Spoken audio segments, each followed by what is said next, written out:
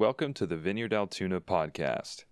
If you have any questions or just want more information, you can visit our website at vineyardaltoona.org or any of our social media platforms at Vineyard Altoona. And now, here's Derek with the message. Fabulous. I want to tell you guys a really cool story, okay? Can I tell you a really cool story? I don't know if it's cool or not. Some of you are going to judge me, and that's okay. So, 2 years ago, pandemic, we're locked in our house, just like you guys, and Jerry and I are sitting in the back part of our house. If you haven't been to our house, there's like a room in the very back. It's like you just go all the way through the house, you get to the back. It was an addition in the 90s, I found out. So we're sitting there, we're looking into our kitchen, and one of the complaints that we've always had about our house is that the kitchen was like a hodgepodge of like stuff. Any of your kitchens like that? It's like an Altoona kitchen, right? It's like, in 1943, they added a cabinet. In 1965, they switched from like, an ice chest to a refrigerator. In 1984, they added a countertop that was like a little bit of like, dated. That's my kitchen. So we're staring at the kitchen, and one of the things that it's missing is a dishwasher. Now, this is certainly an interesting problem when I say it's missing a dishwasher. But you can talk to me later. Dishes has always been a source of contention in our house. So we're sitting there, we're looking into the kitchen at this nasty conglomeration, and Jerry was like, I want to move. I was like, okay, well, we don't really have money to move. What would it take for us to stay here? And she said, it would take a dishwasher to stay here.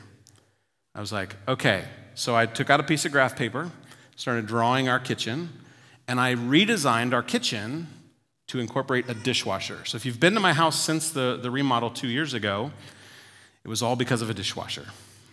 So we took a wall out. It was spectacular. But one of the things that we did was we needed more counter space. So we put a microwave. You guys know this. You can put your microwave. Well, not the little one. You have to get one specifically for this. You can put it above the stove. You guys know about this? It's an amazing invention. You can put your microwave above the stove, and it saves you counter space. It's a beautiful thing. Okay? So we put this thing above our stove. Nice counters. It's amazing. It just got louder, didn't I? Whew. So we've got this microwave, and so then, like, for a year, we were just like, this is amazing.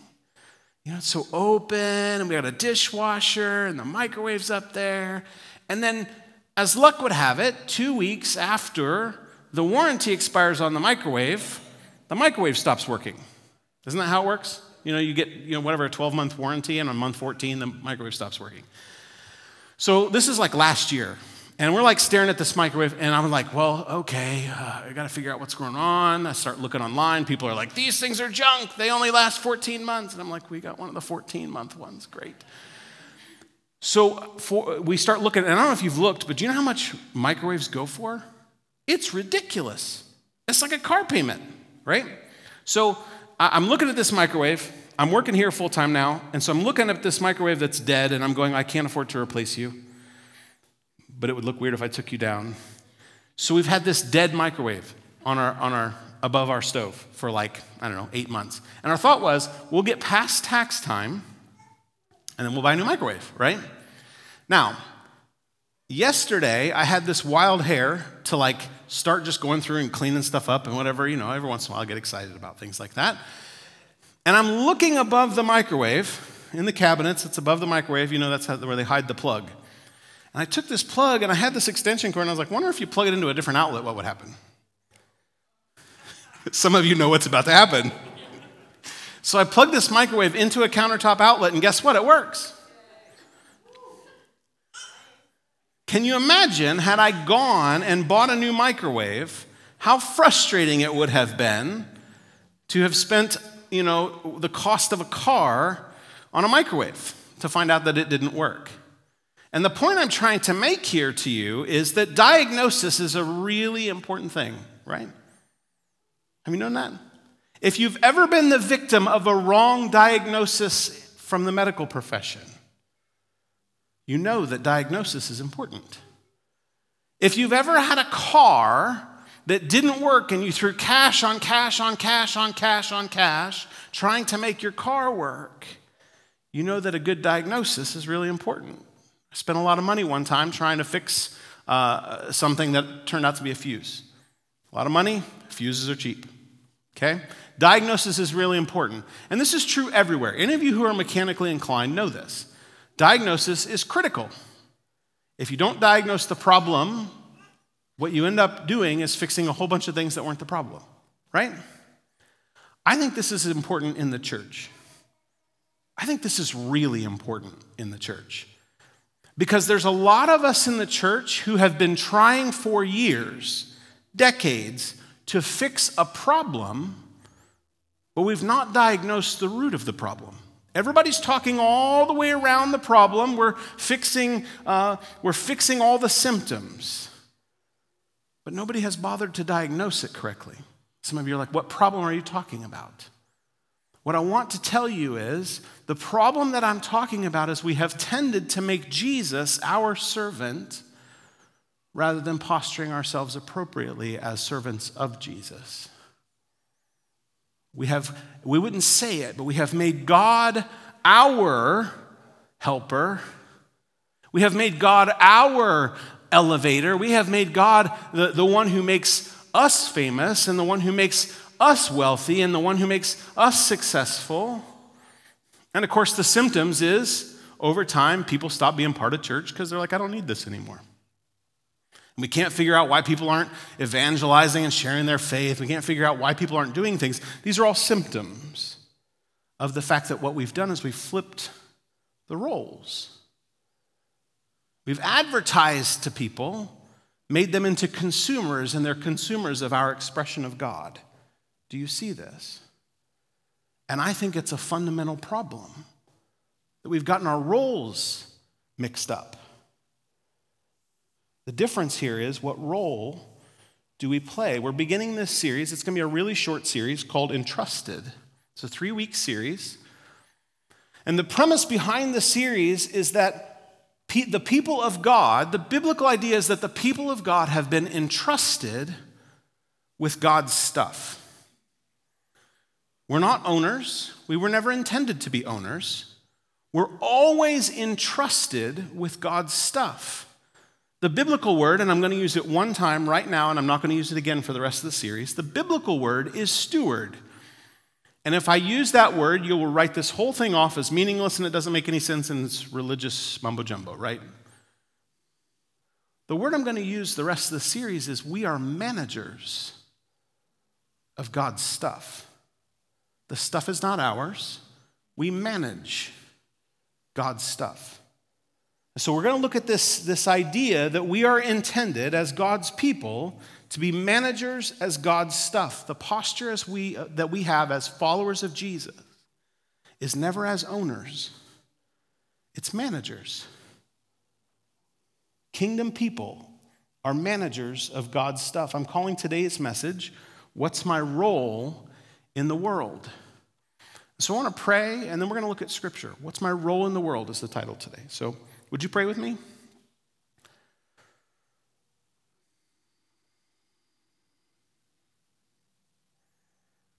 Lord, I invite you to come into this space. And even here, Lord, I confess my own temptation to be an owner of things that you've entrusted me with. And so, Lord, even as I share your word, would you speak into my heart? Would you challenge my heart? God, would you give us eyes to see what it is you're doing in the world and what you're doing in our own hearts? Show us, Lord, what you want us to see.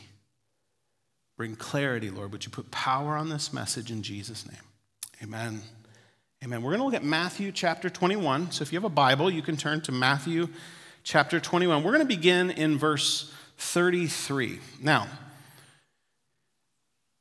Jesus is in a debate with the Pharisees and the chief priests in this space.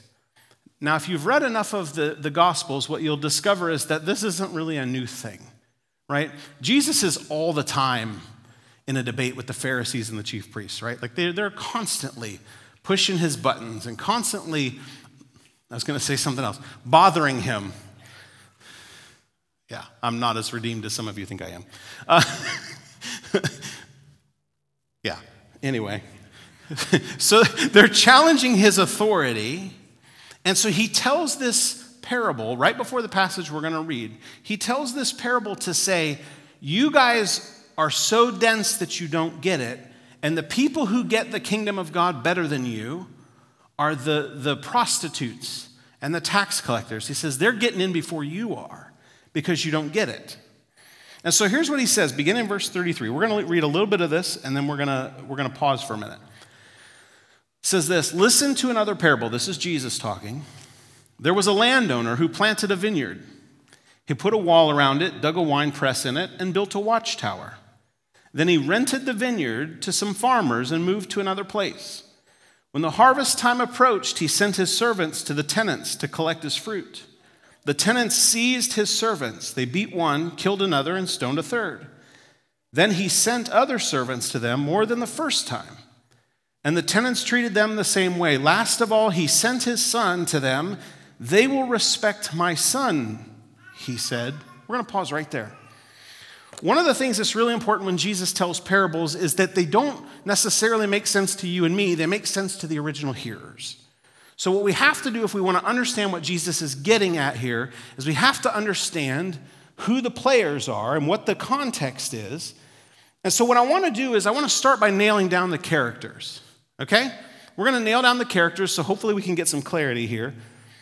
Probably if you've really thought about it, you would say, well, the landowner is probably God, and you would be right. The vineyard and all the associated structures that get named in here, Jesus is using to represent the kingdom of God, the rule and reign of God. So those who live under the rule and reign of God, that's the vineyard in this space. The farmers that the landowner rented the vineyard out to are the chief priests and the Pharisees. Okay, so those are the people who are tending his vineyard. The servants who came to collect the fruit represent Old Testament prophets. And the landowner's son, as you might guess, this is a very churchy answer, represents Jesus, right? If you've been in kids ministry, the answer is either God or Jesus. And we already gave you that one is God, so this one has to be Jesus. And so these are the characters that Jesus is using to tell the story. Now, they're being represented by other things. Now, the situation presented here may or may not be familiar to you. If you rent something, you pay people money and they give you a thing, right? If you ever go rent a kayak at Canoe Creek, you go give them money and they give you a kayak and you can go pedal around you don't pedal in a kayak, I know that. I have kayak stories. It's like rabbit trail all day long. Some of you know my kayak story from last year. I've been in a kayak once. I've been out of a kayak once too. Somebody gets that. But you give them money, they give you a thing, and you can use that thing for a period of time. That's not the situation here. See, the landowner created all the structures for this vineyard. He has plants, he has a wine press, he has all these things so that it will create wine. To lease it out to these people, what he's saying is, you can use it to produce all the things that you need. The way you will pay me is you'll give me some of the fruit. That's the way you pay your lease. And so the expectation here, the thing that Jesus is trying to communicate is, God has given to the Pharisees and the chief priests the kingdom of God with the expectation that they will produce the fruit of the kingdom of God. Do you see this? Are we all on the same page? Okay? Because we're going to press on and some really cool things are going to happen. I don't know if they're cool or not. We'll find out. Verse 38. But when the tenants saw the son, they said to each other, this is the heir. Come, let's kill him and take his inheritance. So they took him, threw him out of the vineyard, and killed him. You guys see what just happened? Jesus is like, y'all are going to kill me because you think you can own the things of the kingdom. Verse 40, therefore, when the owner of the vineyard comes, what will he do to those tenants? Of course, the Pharisees know what he will do to those tenants. It says this, "He will bring those wretches to a wretched end," they replied, "and he will rent the vineyard to other tenants who will give him his share of the crop at harvest time." Jesus said to them, "Have you never read in the scriptures? The stone the builders rejected has become the cornerstone. The Lord has done this, and it is marvelous in our eyes. Therefore," and this is the punchline, "I tell you that the kingdom of God will be taken away from you and given to a people who will produce its fruit. Anyone who falls on this stone will be broken to pieces. Anyone on whom it falls will be crushed." Of course, the chief priests and the Pharisees know what he's talking about. Verse 45, when the chief priests and the Pharisees heard Jesus' parables, they knew he was talking about them. They looked for a way to arrest him, but they were afraid of the crowd because the people held that he was a prophet. You see, the whole thing turns on the fact that Jesus is saying, God has given you the kingdom, and your job is to manage the kingdom in such a way that it produces the fruit that God expects. And in the parable, what he says is, you don't do that. Instead, you want to claim ownership for yourself. You're not satisfied to be a manager. And so God will kick you out, and he will replace you with people who will manage it appropriately. Do you see? That's the whole point of this parable. Jesus is saying the way that we function in the world, the way that God's people function in the world is as managers. Kingdom people are managers of God's stuff. That's the whole point of this passage.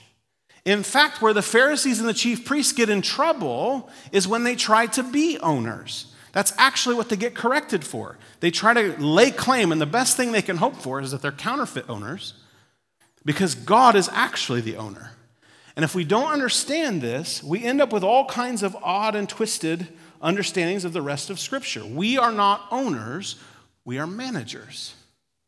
As soon as we make ourselves into owners, we turn into idolaters. Do you know what that means? It's a biblical word that says we worship something else. As soon as we become owners of anything, we begin to worship that thing, so long as we always have the posture as managers of the things that God has entrusted us with, we can relate appropriately. But it gets off kilter if we begin to play as though we're owners. But here's the thing, isn't this a hard thing to hear? It's hard to hear that when I say, you all are not owners, you're managers. That's a hard thing to hear, isn't it? It's hard for me to hear when Jesus says you don't own things, you only manage things. Do you know why it's so difficult to hear? Like, if you can even hear it, do you know why it's so difficult to hear? Because you live and I live in a time and space in world history where there's a counterfeit gospel that gets preached to every one of us. There's a different gospel that's selling us a different kind of salvation. We live at a time in world history where every one of us has basically infinite amount of information in our pocket, right? Do you know this?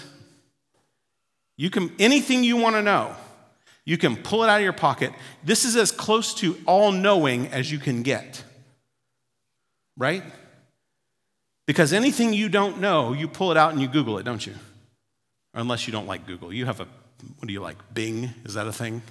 That's still a thing, right? If you're like, I refuse to work with Google, you have a Firefox app or something like that, right? But in your pocket, you have the ability to know everything, right? Doesn't technology tell you can know anything? There's an app for that, is what they used to say.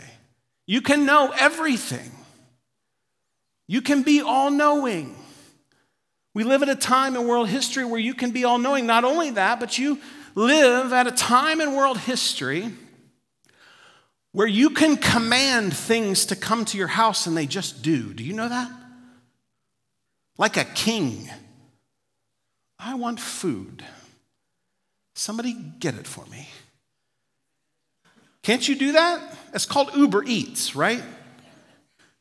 Some poor schmuck will just bring you food. Right? And you don't even have to get up. You can have them leave it at the door. Right? Not only that, but anything you could ever possibly want, Amazon will deliver to your door in 2 days or however long you'll tolerate. Right? Think about this for a minute. So you're all-knowing, you're all-powerful, you command people like kings. But it gets worse than that. Not only that, you also live at a time in world history where you don't ever have to be under someone else's authority. In fact, it's good to reject it. You can work for yourself. Do you guys remember a day whenever you actually had to go to work and learn to deal with coworkers? Like, you had that was what dinner conversation used to be, right? Like, I can't stand Bill, man, he's annoying. He's always late, right? You used to have to deal with coworkers, and you used to have to deal with people called bosses who you had to work for. Do you remember this? But now you don't have to do that. You're just the Uber guy, right? You can create your own businesses. You can be your own authority. So now not only are you all-knowing and all-powerful, you're not submitted to anyone else's authority.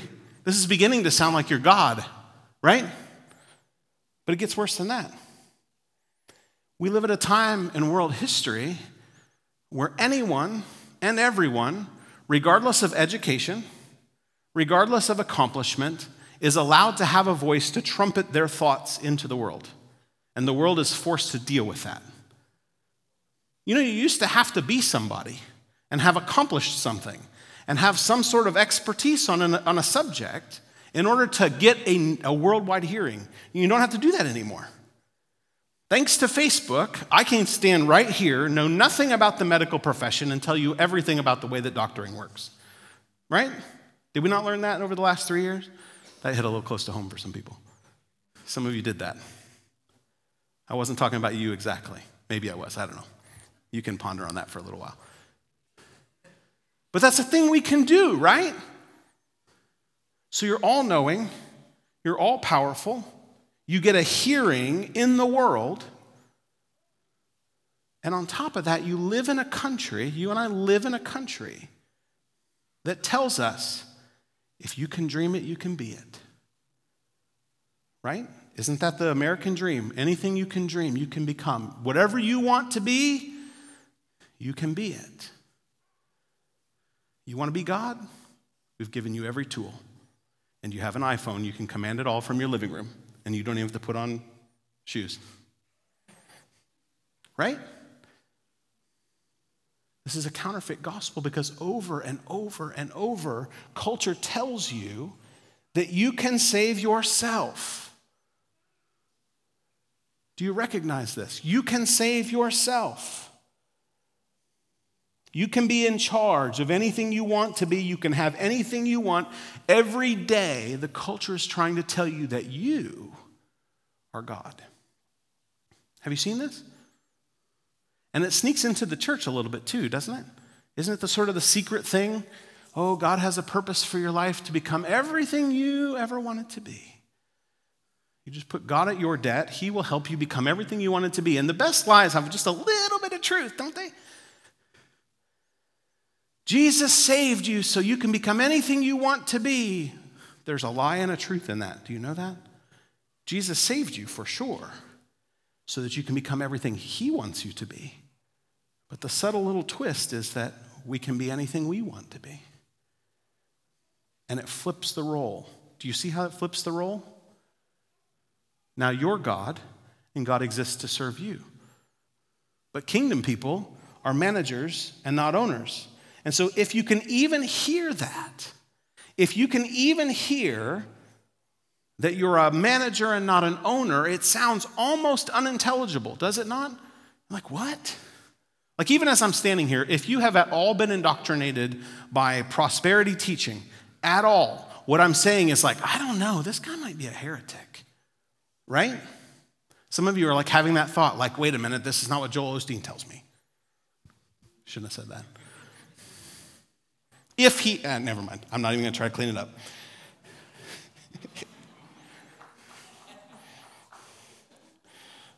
I'm sure that'll fly really well. I'm gonna need a retreat, man. Because here's the thing, the gospel of Jesus Christ says this: there is a God and you're not him. That no amount of stuff that you can accomplish, no amount of things you can own, no amount of money that you can obtain, No amount of influence that you can get, no amount of followers, and no amount of likes can save you.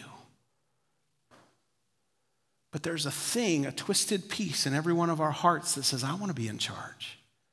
I want to be in control.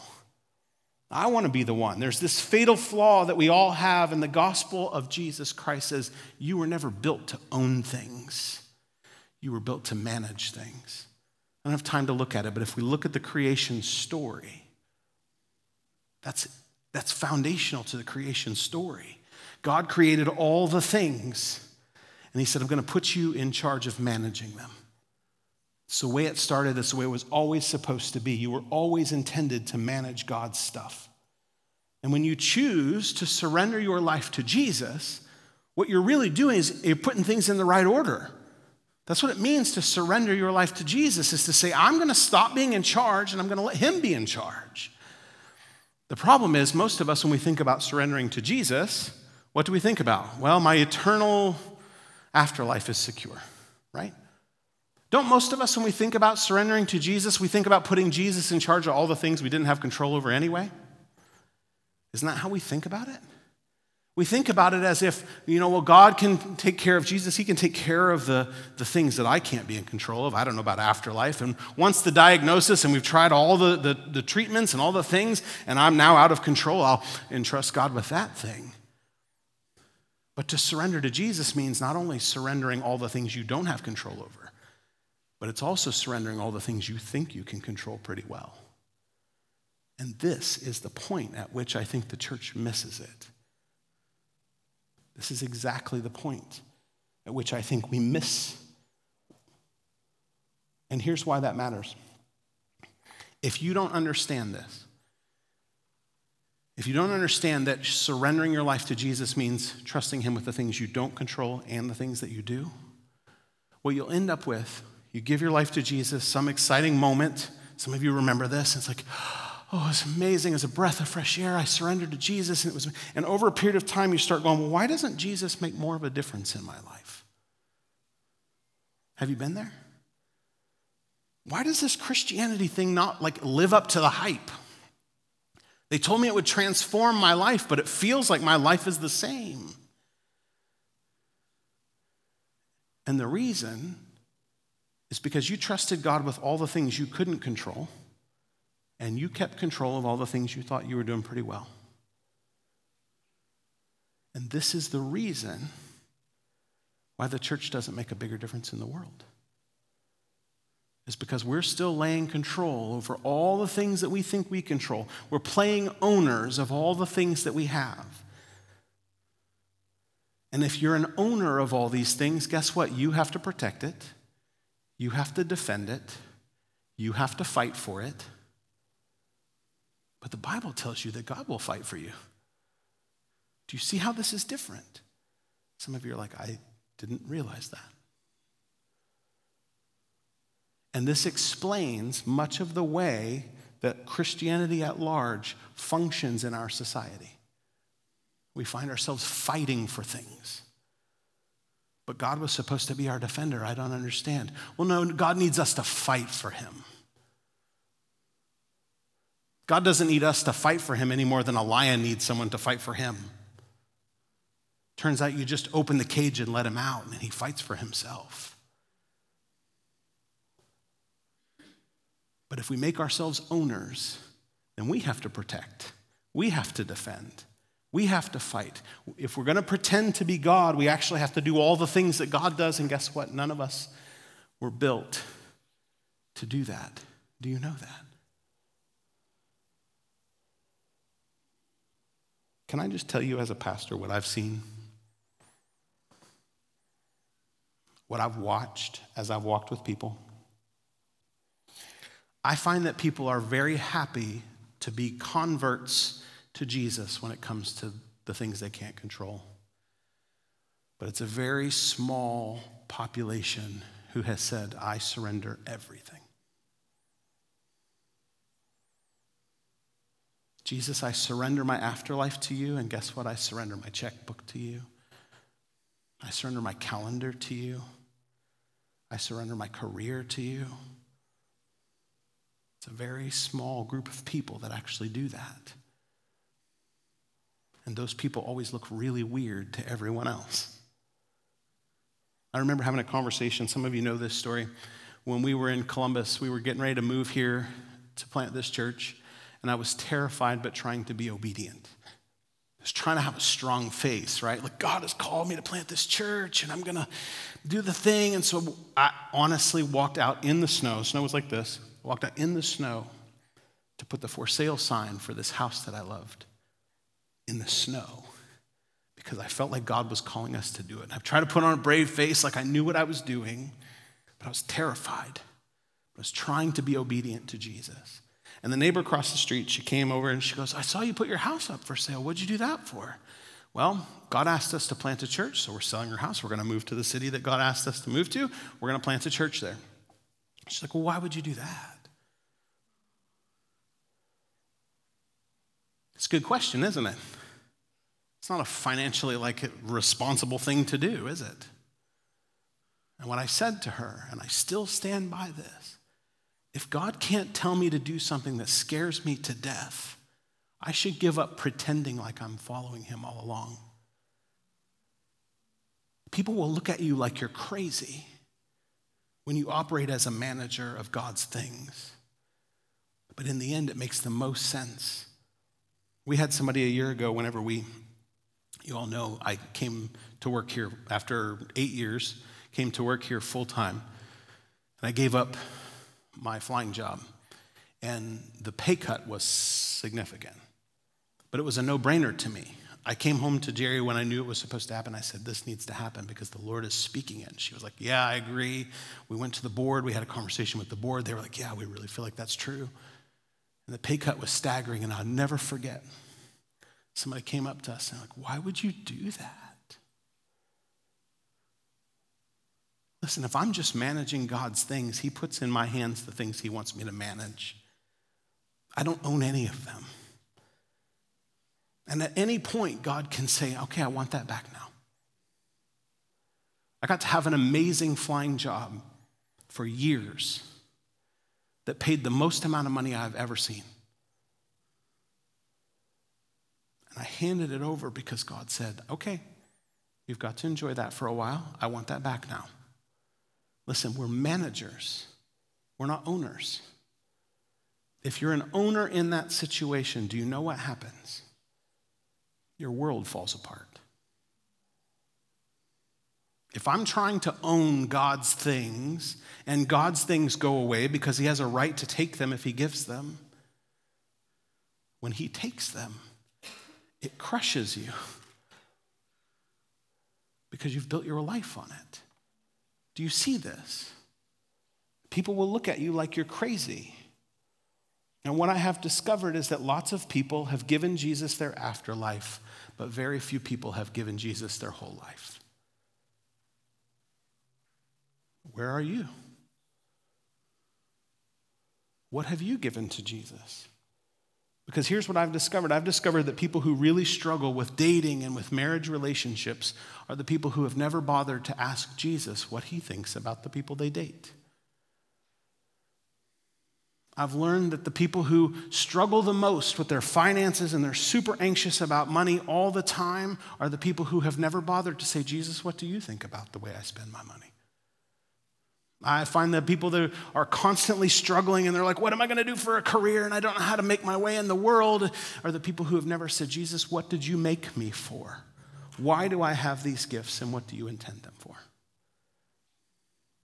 Friend, if you can get it figured out in your own life that you are a manager and not an owner, what floods your life is peace. Because then you're able to stand in a place where I had health and I got to celebrate my health, and now I'm in this space where I'm not well. And that doesn't crush my life because I haven't lost the God who gave me the health in the first place. But if everything is dependent on you owning and possessing health, it will crush you when you don't have it. Does this make sense to you? Do you understand what I'm saying?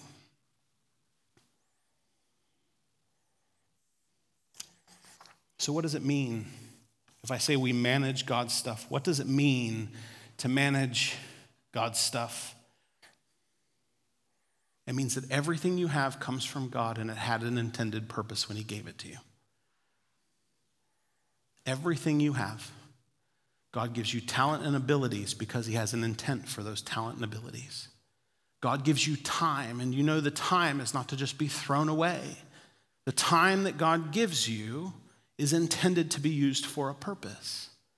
God gives you money, and the money that God gives you is intended to be used for a purpose. So to manage God's things means that we find out what God's purpose is, and we do that. And as a manager of God's stuff, then you have two priorities. The first priority is you need to learn to break the habit of making every decision yourself.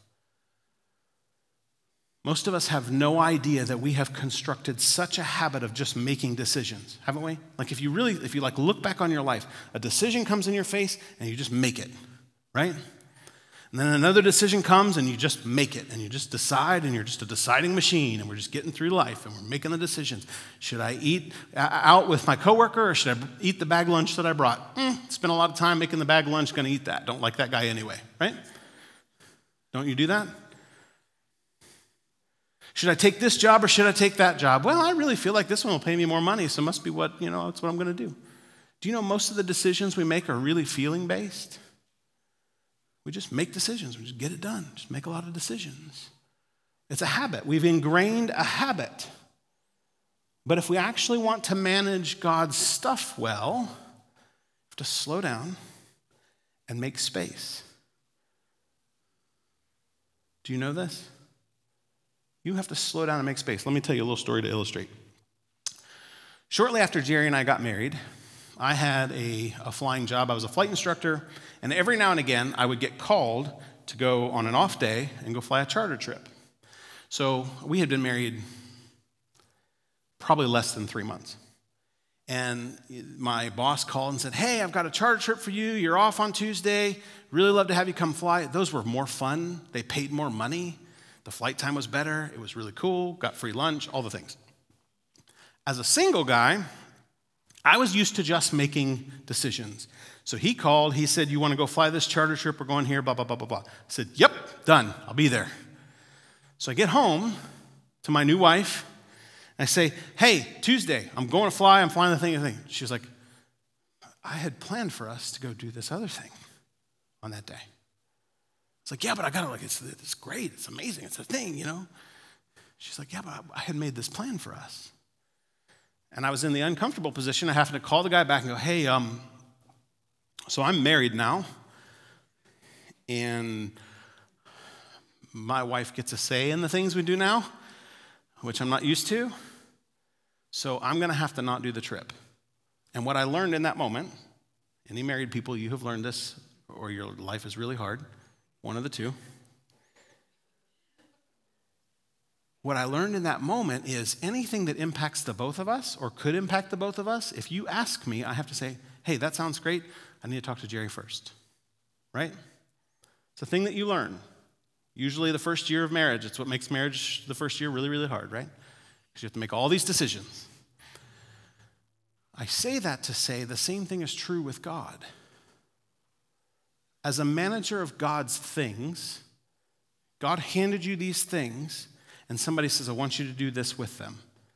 What you have to do is go, hold on. This impacts two of us. Let me ask what God has to say about it. If you don't create space, you're never going to be able to manage God's things well. You need to get out of the habit of deciding everything for yourself. The second thing is you need to learn to hear and discern the voice of God. If you want to manage God's things well, he gets to have a say, which makes hearing God's voice one of the most important things that you'll ever do in your life. It's not some weird party trick or something that only a few of us get to do. If you are a follower of Jesus, you need to hear the voice of God speak on things because you're a manager. And he's going to tell you how he wants you to manage his things. Now, if you're like me, you probably want to read a book. You guys, how many of you like books? Like if you're like, hey, I need to learn the thing, I'm going to get a book. 2 of you. Cool. Fabulous. Well, I have recommendations for you. There's 2 recommendations, 2 book recommendations if you want to learn this. On the left is Dallas Willard, Hearing God, Developing a Conversational Relationship with God. Anything by Dallas Willard is worth at least twice what you'll pay for it. At least. That's an amazing book. The other one on the right, How to Hear God by Pete Greig. It's a simple guide for normal people. Also an amazing book. But both of these will get you started on how to hear from God. But here's the thing. In the same way that you wouldn't just read a book and then decide you know how to fly an airplane, you don't just read a book and decide now you know how to hear from God. The way you learn these things, flying airplanes and hearing from God, is by practice. You actually have to do it. That's how you grow in being able to hear God's voice, is you listen and then you try it. And you listen and you try it. And sometimes you look like an idiot because you're like, well, that must not have been what God was saying. Okay, that's fine. It's practice. Do you know that's the point of one of the things that we do in every one of our life groups? Like, I can't recommend highly enough to you to be a part of a life group. Because one of the things that we do is we create space in silence to listen for God to speak. And then we collectively discern what God is saying. It's practice. Sometimes it's really cool whenever God blows your mind in a life group setting. But it's really just repetitions. Hey, we're going to make space. We're going to listen. Does anybody hear anything from the Lord? Hey, I think this might be from God. Somebody else goes, yeah, I kind of got the same picture. I got the same word. Wow, this must be God speaking. And you sort of train yourself to hearing from God. If you are not connected to a life group, highly recommend. But what I can say to you is, as you begin to try this, as you just begin to create space instead of just making all the decisions on your own, you just start to say, hey, here's a decision to make. God, what do you think about it? As you do that in and of itself will change the way that you make decisions. But as you trust that God is present, that God actually wants you to manage things well, and that your heart is actually open to Him redirecting you, what you'll discover is that you begin to make the decisions that God desires. The way you grow in this stuff is you practice. You just start doing it. So the 2 priorities are break the habit of deciding everything yourself and learn to hear and discern the voice of God. Because here's what I know, and I'll finish with this. What I know is that God has called the church in America and around the world to be far more than it is. Far more. I think we're way underperforming what God expects. And if we want to be the kind of people that God has created us to be as the church, we need to learn to be managers of His things and not owners. It's the only way we're going to accomplish the restoration that God is doing. And here's the deal. God will restore all things. The question really is, do you get to go along with Him or not? Do you get to participate or not? Because as Jesus says in the thing, the ones who are not producing the fruit of the kingdom get replaced by someone else. Will we be those kind of people? Thank you again for choosing the Vineyard Altoona podcast. We're so excited to see how God will release His kingdom in and through you today for the glory of Jesus Christ. With this, be blessed, and we'll see you next time.